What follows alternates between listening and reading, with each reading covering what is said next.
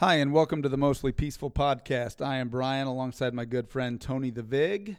Hey, Brian, man. Good to see you. Thanks so much for flying me in from Vegas. I was on my last time, man. Let me tell you. Starting off the show, I believe we're going to talk about Mizzou basketball coming off another tough loss last night.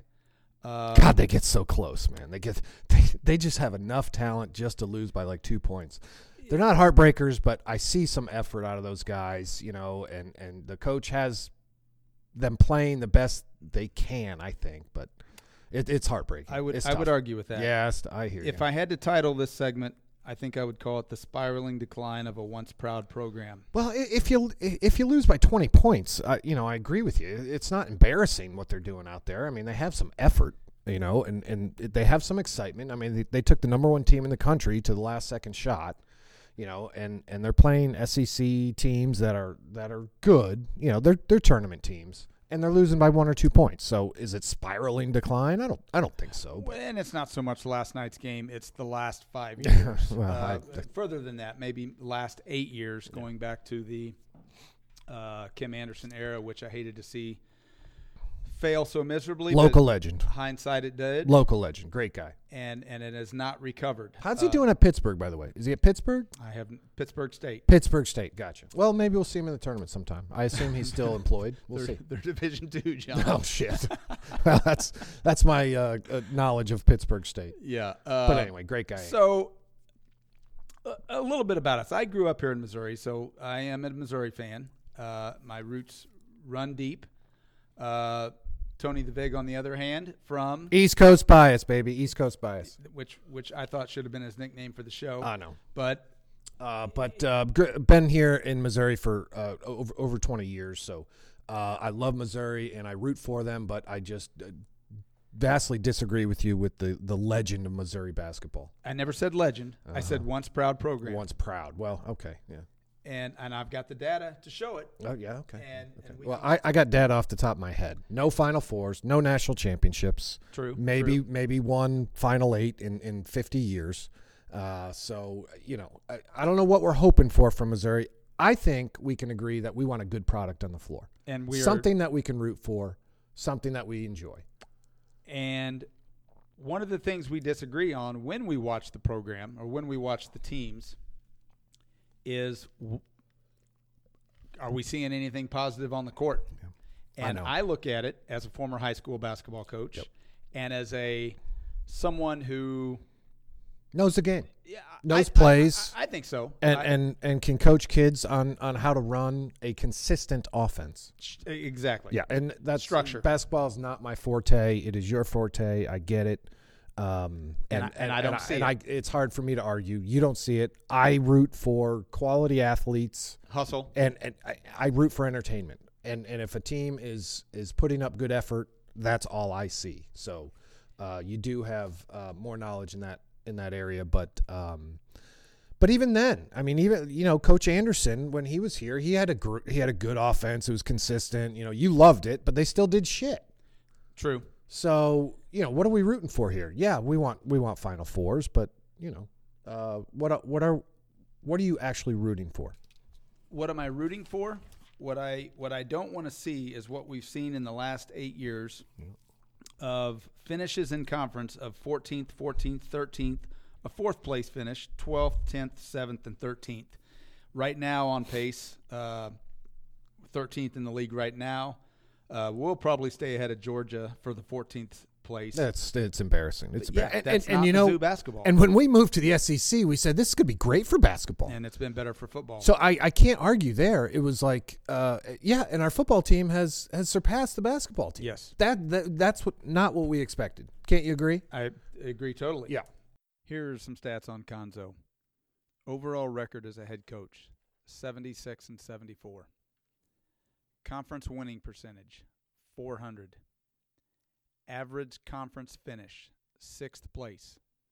Soon to be 6.5 after this year's 13th place finish, if we finish ahead of Georgia.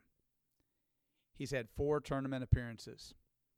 The first one, 2014, he was an 11 seed, which you can look at and say 44th best team in the country. In a play-in game, he beat 11th seeded Iowa. then went on to play UMass, who was a 6 seed, and they did win.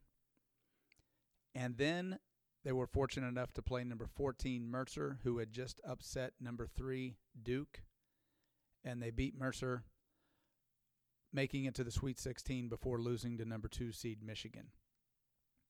In 2016, he was a 4 seed, lost the opening round game to number 13 seed.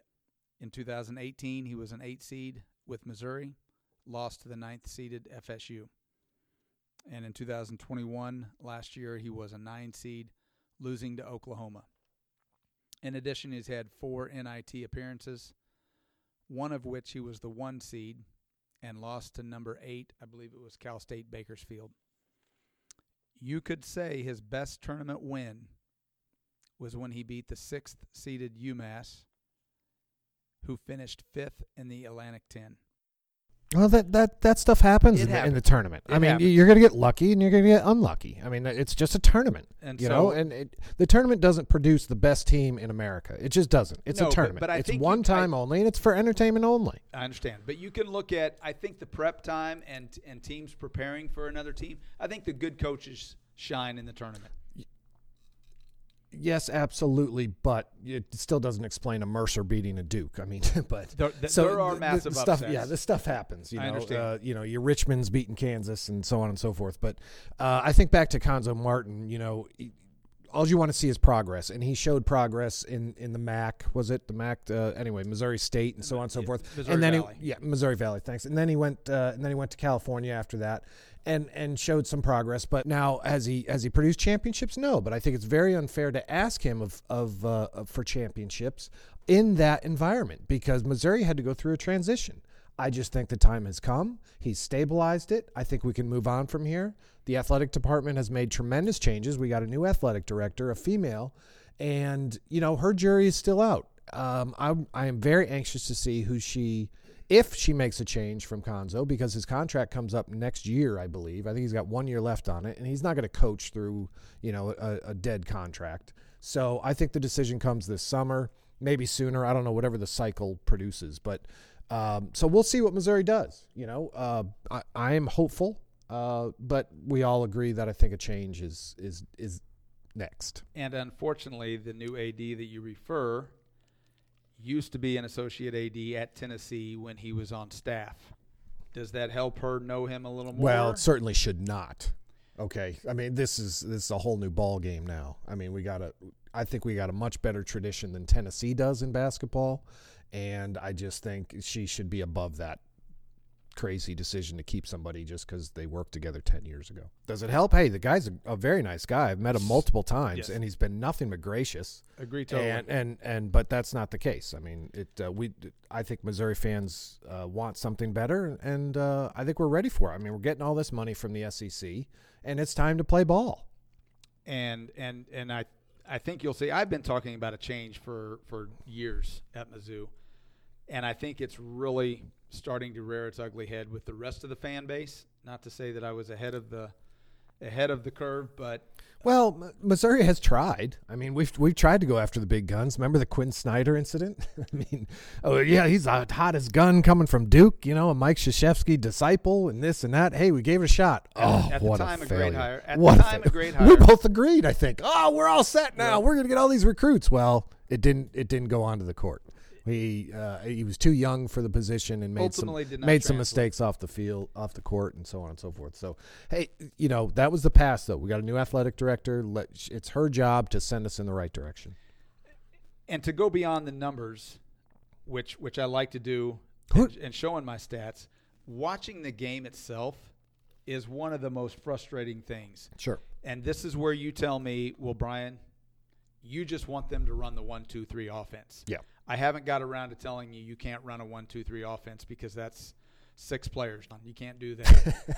but it's beyond the offense. It is spreading the floor. It is getting ball movement. It is creating spacing. It is getting guys to move without the ball, none of which we do. And that is frustrating. Oh, I hear you. I think we both want the same thing. We want a good product on the field. On the court, excuse me. We just want to see and watch a good product. What kind of coach do you want? Do we go mid-major? Do we Well, want an assistant? Do we want a disciple? What Mizzou has the opportunity to do itself, to do something that a lot of programs can't do right now, and that is find a coach who is not coaching, who has no NCAA restrictions set on him, and that someone is Sean Miller, Okay. former head coach at Arizona, Okay, let yeah. go after the FBI debacle, Yeah. if you want to call it that. I hear you.